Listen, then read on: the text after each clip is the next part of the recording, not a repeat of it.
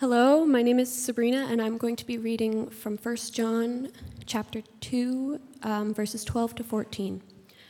I am writing to you, dear children, because your sins have been forgiven on account of his name. I am writing to you, fathers, because you know him who is from the beginning. I am writing to you, young men, because you have overcome the evil one.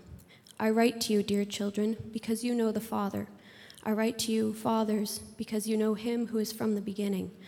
I write to you, young men, because you are strong, and the word of God lives in you, and you have overcome the evil one.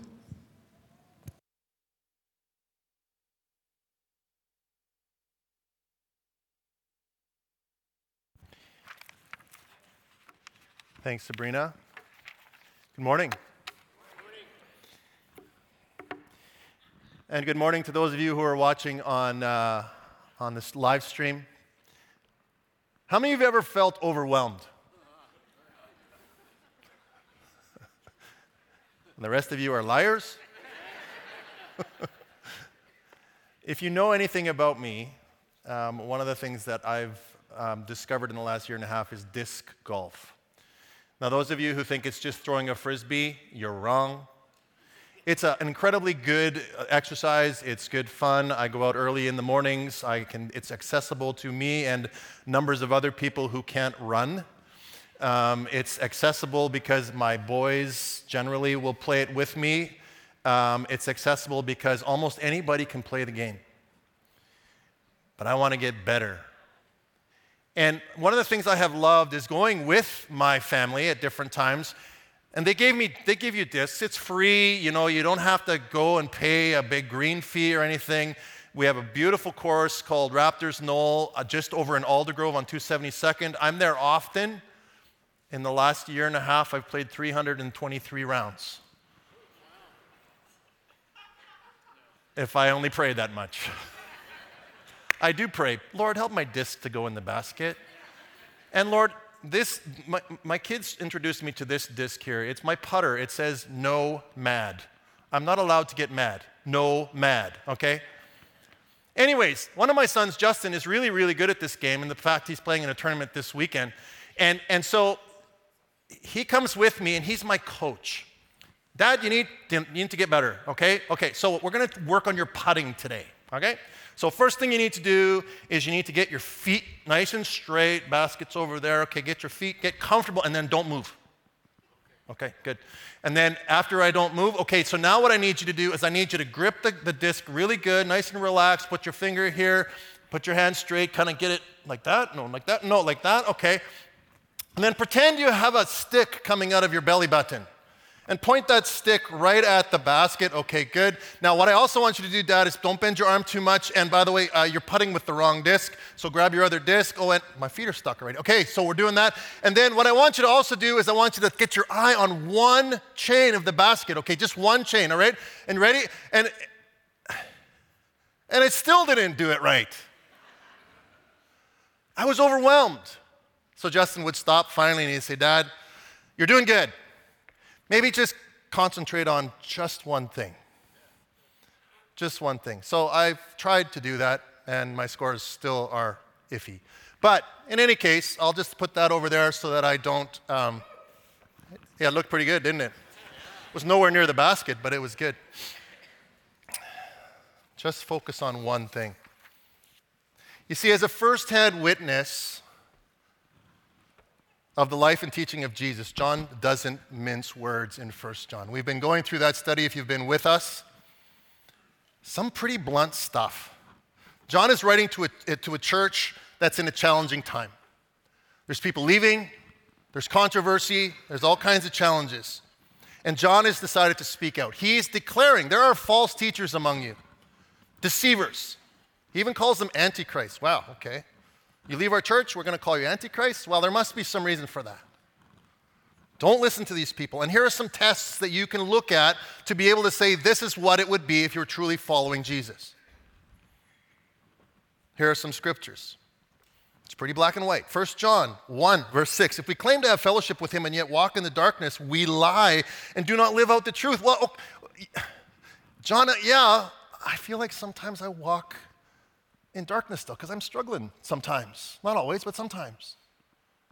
Does that mean I'm not saved?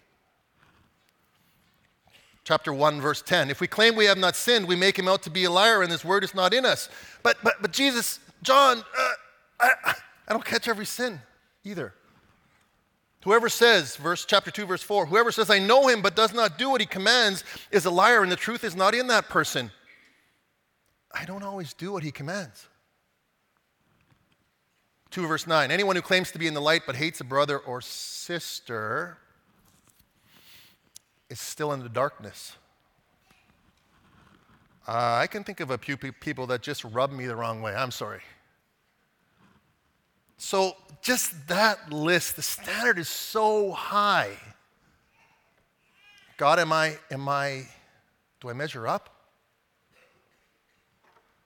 I'm overwhelmed because there's just so much stuff.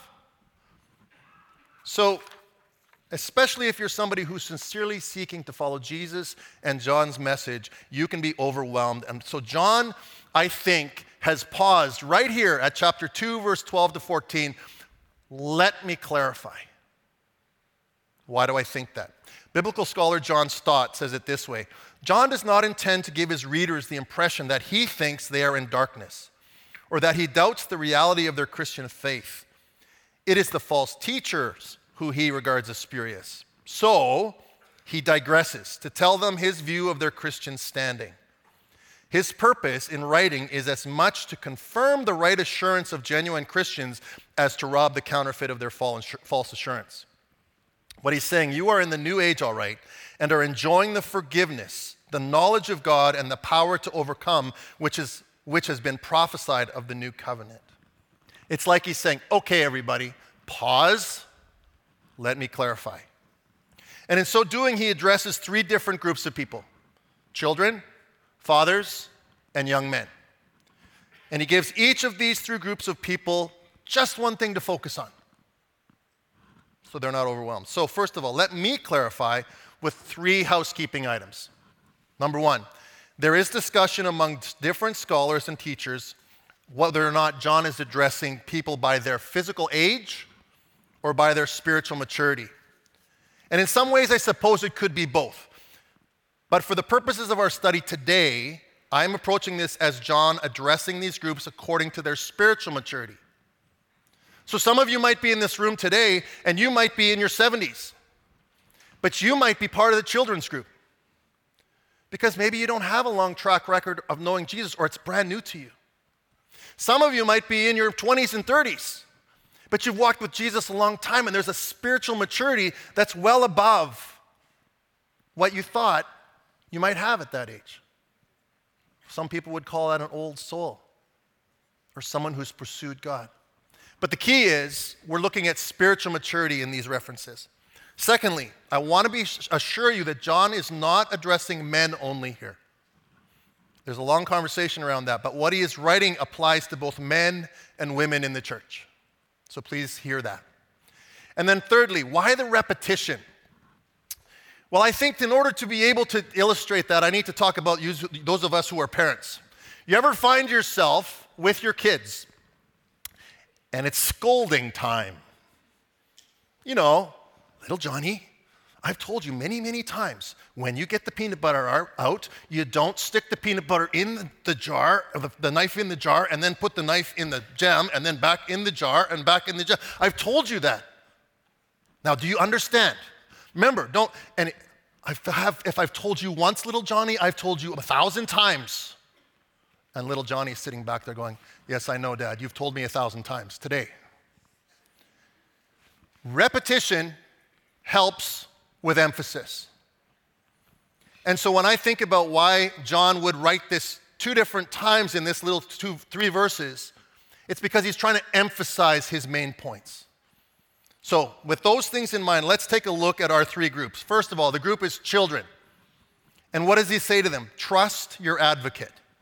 I'm writing to you, dear children, because your sins have been forgiven on account of his name. I write to you, dear children, because you know the Father. So who are the children in the group? Well, those that are new to the faith. They lack depth of understanding, but they have a fresh experience of God's forgiveness and the newness of beginning to understand what it means to be a child of God. They understand what John wrote in the Gospel of John, where it says, "Yet to all who receive him, to those who believe in his name, he gave the right to become children of God." They're just starting to discover that. It's awesome. But it's like a toddler learning how to walk. We have little Milo. He's 9 months old almost. And Milo wants to go everywhere. He dances, stands at the side of his crib and dances. Yesterday I saw a video of him, looks like he's changing a tire. He's just standing at the tire looking at it, but he looks like he's changing the tire.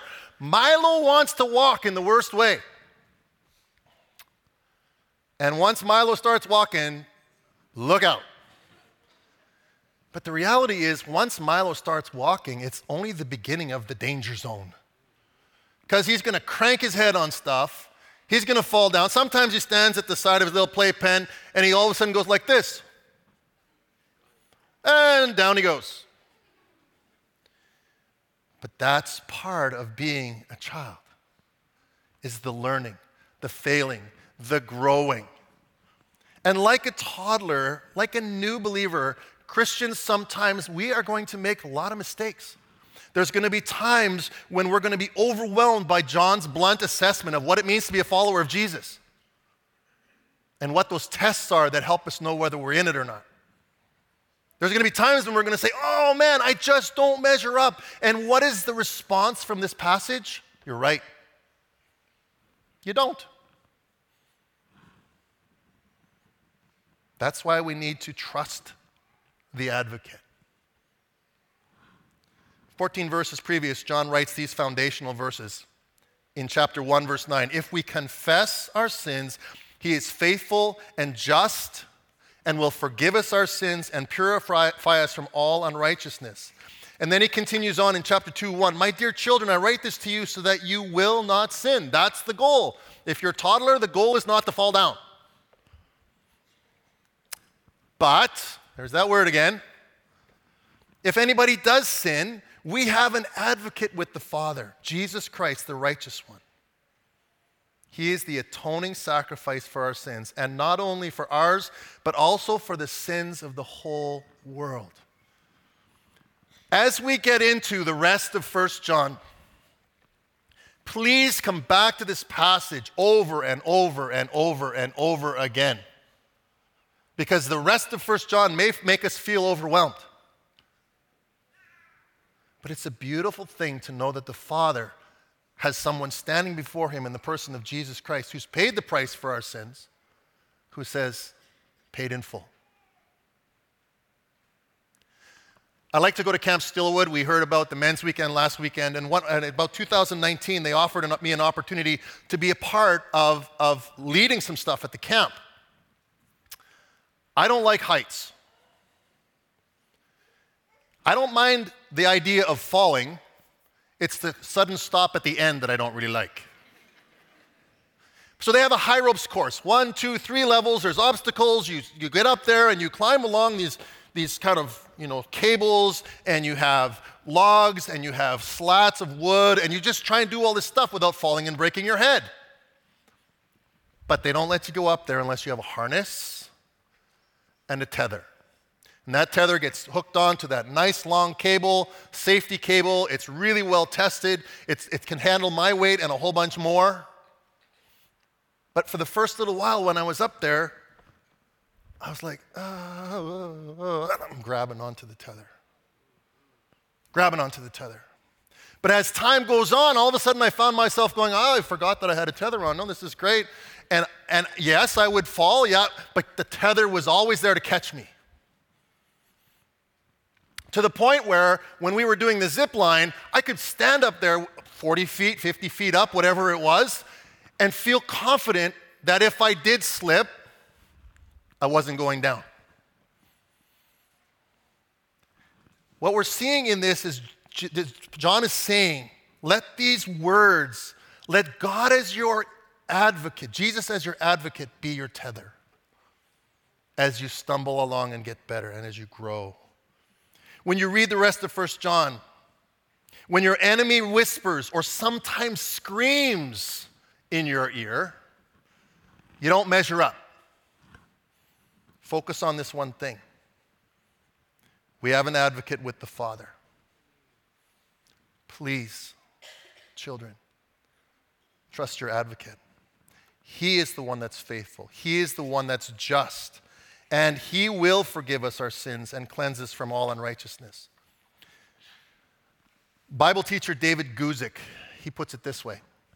God's forgiveness does not come by degrees. Even the youngest Christian is completely forgiven. They will never be more forgiven. Forgiveness is God's gift, not man's achievement. So then failures, shortcomings, confession, correction are not something to be feared, but rather confession and correction are friends. And you've probably heard me say that a lot because I usually say it every time I get to preach. But it's because I believe we need to know the beauty of confession. And when I come to that place, it's a beautiful place for me to once again learn about the deep, deep, lavish mercy and grace of God. One little side note. I've talked a lot about toddlers, but the reality is, in this passage of 1 John all the way through, there's probably 7 times where the phrase, dear children, is applied to the people, and John says, I'm writing this to you, dear children. So I honestly don't think it's just for toddlers. I think it's for all of us, especially if you've grown up in the church. Because if you've grown up in the church, you probably have wrestled with, do I do enough? Because obviously sometimes we've taught that it's about works, even though we've not intended to. So focus on this one thing. Trust your advocate. Second group, fathers. Revisit your altars. I'm writing to you, fathers, because you know him who is from the beginning. And in case you didn't miss or you missed it, I write to you, fathers, because you know him who is from the beginning. John, are you stuttering? Did you just cut and paste? What happened there? Well, again, I think it's for emphasis. It's an interesting phrase. You have known God from the beginning. Where else does that phrase seem to pop up in John's writings? Well, John 1:12, we read it before. In the beginning was the Word. 1:1. In the beginning was the Word, and the Word was with God, and the Word was God. That's the God that John's talking about. 1 John 1:1, that which was from the beginning, which we have heard, which we have seen with our eyes, which we have looked at with our hands and have touched, this we proclaim concerning the word of life. It even has echoes of Genesis 1, in the beginning, God. And then at the end of scriptures, Revelation 22:13, I am the Alpha and the Omega, the first and the last, the beginning and the end. This is the God that John is saying you fathers have known. This is the God that you have a long track record with, a long track record of following this immutable, never-changing God, the Trinity, the Father, the Son, and the Holy Spirit. Fathers, those of you who have spiritual maturity, you have history with this God. You've seen his hand at work. You've walked with him. Your faith is a ripened faith, as one author put it. Because you can point to the moments you've seen his fingerprints. You've experienced his blessings, and you've experienced the times that he's also had to carry you and comfort you. You have altars to revisit. What does that mean? Well, in the Old Testament, when people wanted to commemorate an encounter with God, they would build an altar. It usually represented a person's desire to consecrate or commit themselves fully to God. It's like they were saying, God, you've worked in my life in such a powerful way that I want to create something tangible to remember it. In the Old Testament, it happened a lot. Abraham, Isaac, David, Jacob, Gideon, all of them are recorded having built altars at significant times in their lives to remember the God who met them in those places, the God who was from the beginning. Joshua is one example. He led the people across the Jordan River into the Promised Land. After that, he was instructed the people to build an altar. Joshua 4. So Joshua called together the 12 men he had appointed from the Israelites, one from each tribe, and said to them, "Go over before the ark of the Lord your God into the middle of the Jordan. Each of you is to take up a stone on his shoulder according to the number of the tribes of the Israelites, to serve as a sign among you. In the future, when your children ask you, 'What do these stones mean?' tell them that the flow of the Jordan was cut off before the ark of the covenant of the Lord. When the ark crossed the Jordan, the waters of the Jordan were cut off. These stones are to be a memorial to the people of Israel forever." Seasoned ones, let me call you that. Can I invite you and encourage you to revisit your altars? Revisit those places where you have encountered God in a powerful way over your lifetime. It's funny that this stage has been changed. I feel like a couple more of you are now in the splash zone. 32 years ago on June 29th, I stood somewhere where I don't even know where it is on this stage anymore, and I dedicated my life to the marriage that, as my wife walked down the door, through the door here. That's one example of where I've seen God at work. But there's lots. So right here, I'm standing on what used to be an altar. Thanks a lot for taking it away from me. But it's still here. Seasoned ones, steady yourself in the never-changing God that you have encountered over the years. Revisit the moments of challenge and wrestling. Revisit the moments of victory. Revisit your shortcomings and your experiences of God's grace. Recall what God has done in your life. And here's this, and please hear this rightly. Those of you who have gone a long time in life and walked with Jesus, pray that God keeps you sweet. When I was 25, I could never understand, even here, why the people in their 50s were so grumpy. Now I know.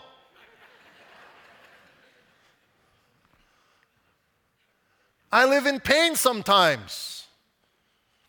I look at these young whippersnappers and I go, you guys never walked to school 15 miles and you never walked in the snow this high uphill the whole way. You know the drill.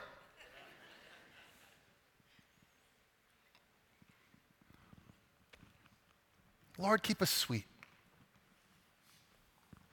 There are lots of things that if we really asked God about, we'd probably say, God, I wish this was different. I wish this was different. I wish this was different. But when we go back to the altars, we can put those grumpies onto the altar and say, Lord, I give you those things. Help me to remember the things that I have seen you do, where your hands and fingerprints are all over it.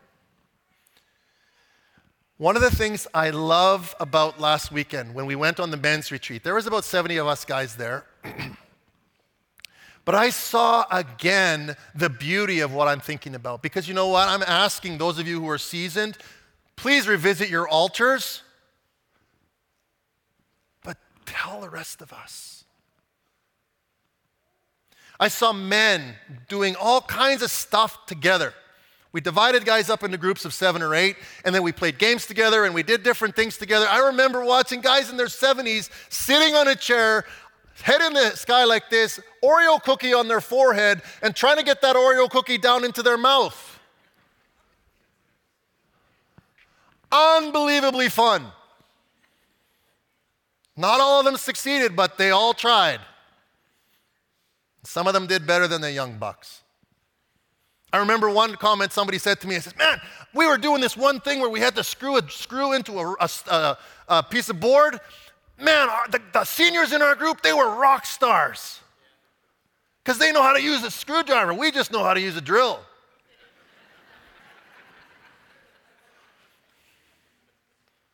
Experience. But it wasn't just the playing. By the way, only 2 guys fell from over 5 feet, so that's okay. But we also prayed together. We studied scripture together. Guys had chances to do all sorts of interaction, which they never would have done unless they go to this men's weekend. But one of the things I really loved was talking to some people and going, you know what? That Harold Clausen dude, called him dude, he's in his 70s. I don't know, maybe he didn't call him dude, I just added that for fun. But he said, that guy, he came and invited me over to play games. This is somebody who's in their 20s. And we had a really good time together. He's cool.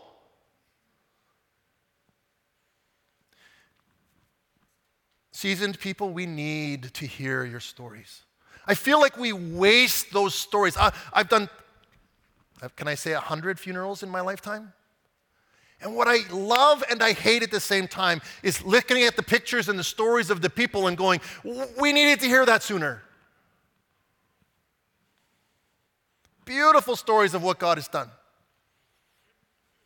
But we needed to hear it sooner. So, fathers and mothers, you know him who is from the beginning. We need you to take us.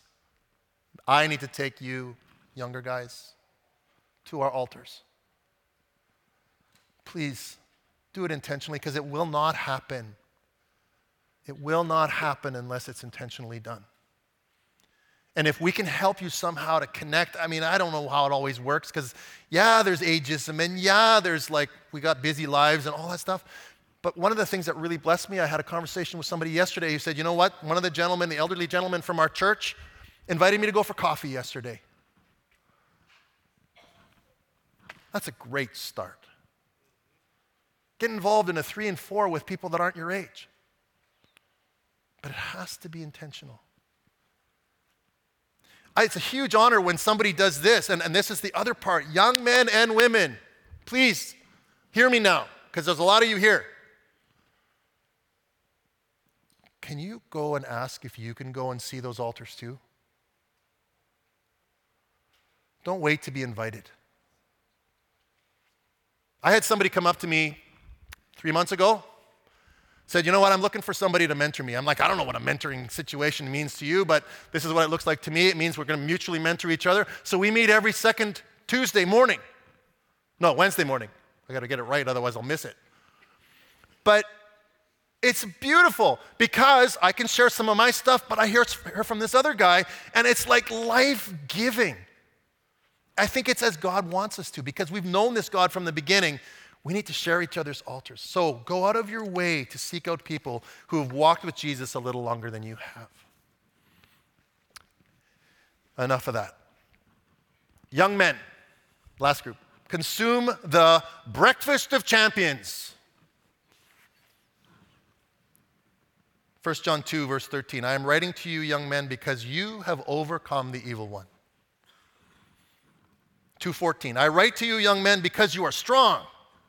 Because you are strong and the word of God lives in you and you have overcome the evil one. So there's lots here. John is encouraging them. These are the facts that he's bringing to their attention. You have overcome the evil one. In the heat of the battle of everyday life, the unchanging God is demonstrating his power in your life, and because of that, you are victorious. It's not like you're doing a really good job and somehow you're keeping yourself pure. God is at work in you. And the result is you have overcome the evil one. It's his work in us. But I want to encourage you. You are strong.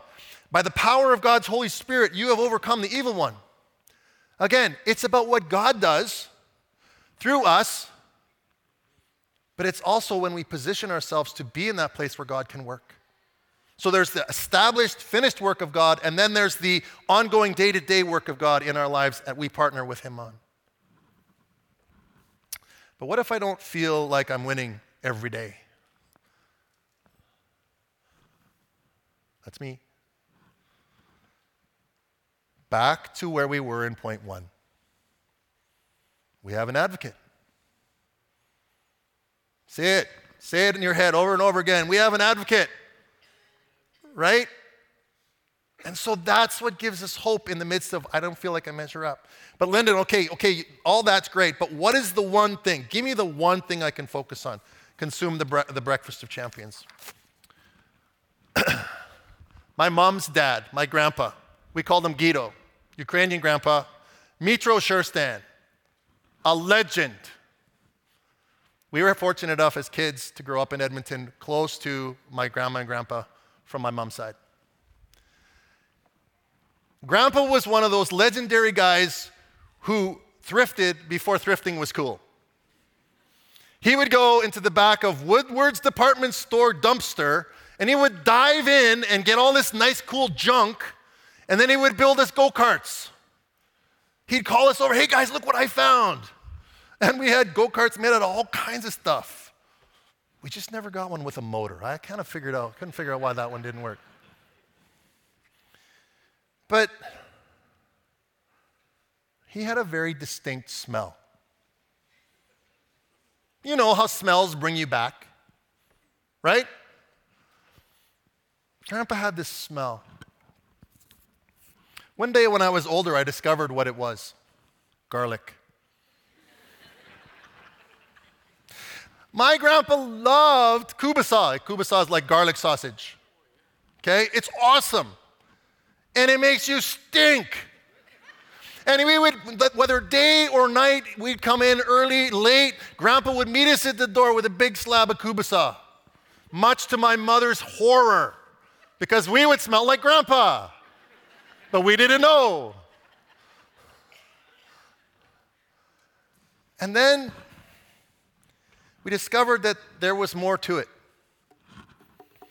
We grew up in a home, where Grandpa had a fridge downstairs. My brother and I one day, what's in this fridge? Oh, what's that bottle in there? Medicinal whiskey. Oh, okay. What's my point? Garlic and medicinal whiskey dwelled in him richly.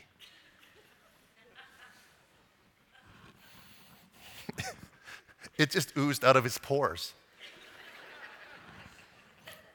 Because he was consuming it regularly. And it simply became part of him. A part of him that I was very fond of, even though now if I smell that smell, I probably would. Ugh. He was strong, and his strength of odor was due to the fact that garlic and whiskey lived in him. Key phrase in our passage to the young men: the word of God lives or abides in you. It brings to mind Psalm 119. Psalm 119, verse 9 to 11 says, "How can a young person stay on the path of purity? By living according to his word. I seek you with all my heart. Do not let me stray from your commands. I have hidden your word in my heart that I might not sin against you." You see, somehow the word of God living in them richly was part of what gave them the strength to overcome. And it's not simply knowing a lot about the Bible. And I want to be careful here, because one of the dangers of going to Bible college and being a pastor or being somebody that knows a lot about the Bible is that the Bible becomes a textbook for writing papers, sermons, preparing Bible studies. But the reality is the Bible is there to help us to seek to know God through the Bible. It's one little phrase in Psalm 119:10. I seek you with all my heart. I don't seek knowledge for the sake of knowledge. I seek you through what you've given. And folks, I'm going to be honest with you here. As one of your pastors, this is not an area where I feel super victorious. The odor probably isn't as strong as I would like it to be when it comes to getting the word of God into me. Because honestly, I can sort of walk with what I knew, what I learned in Bible college. But to spend those moments where you go, Lord, I just want to know you through what this passage says. How does that help us? How does the word of God living in us richly help us? Well, just a few things here. If we consume the breakfast of champions consistently, it's there when it's needed. It acts as a resource that the Holy Spirit can use to speak to us. It acts as an encourager in times of challenge. It acts as a defense in times of temptation. That's what Jesus did. When he was tempted, He gave back the Word of God. It acts as a filter when you're listening for guidance from the Holy Spirit. He can say, does what I'm hearing or sensing line up with the Word of God? The immutable God that I have heard from the beginning and known from the beginning. I want to put a little plug in here for Doreen Bueller's memorization tools. If you go on our church website, you go to www.centralheights.ca/Bible, there's a little thing there that encourages us in how to memorize Scripture. Those of us who are in the everyday fight, when we fill our hearts with Scripture, when the Word of God lives in us, when we consume the breakfast of champions, we have more at our disposal for victory. Yes, God has done the ultimate work of victory, but in the day-to-day, we have that. So let me stop there. We're going to ask the prayer teams to come forward. Prayer teams, you know who you are. And they're willing to pray for you. And I've tried to give you 3 simple things to focus on. Pick one. Trust your advocate. Revisit your altars. Consume the breakfast of champions. And so what we're going to simply do is prayer teams are going to be up here if you want to come and get prayed for related to one of those areas where you feel like you need victory in or you need growth in or you want to just simply say, I want to move forward on that. Come. Be prayed for. Or if there's something else that you want to be prayed for, we're not limiting it to that. But what a great opportunity we have, again, even here, to build an altar. Today can be a place where you build an altar. From this day forward, Lord, I want you to help me grow in this direction. And remember this day. Lauren, why don't you lead us?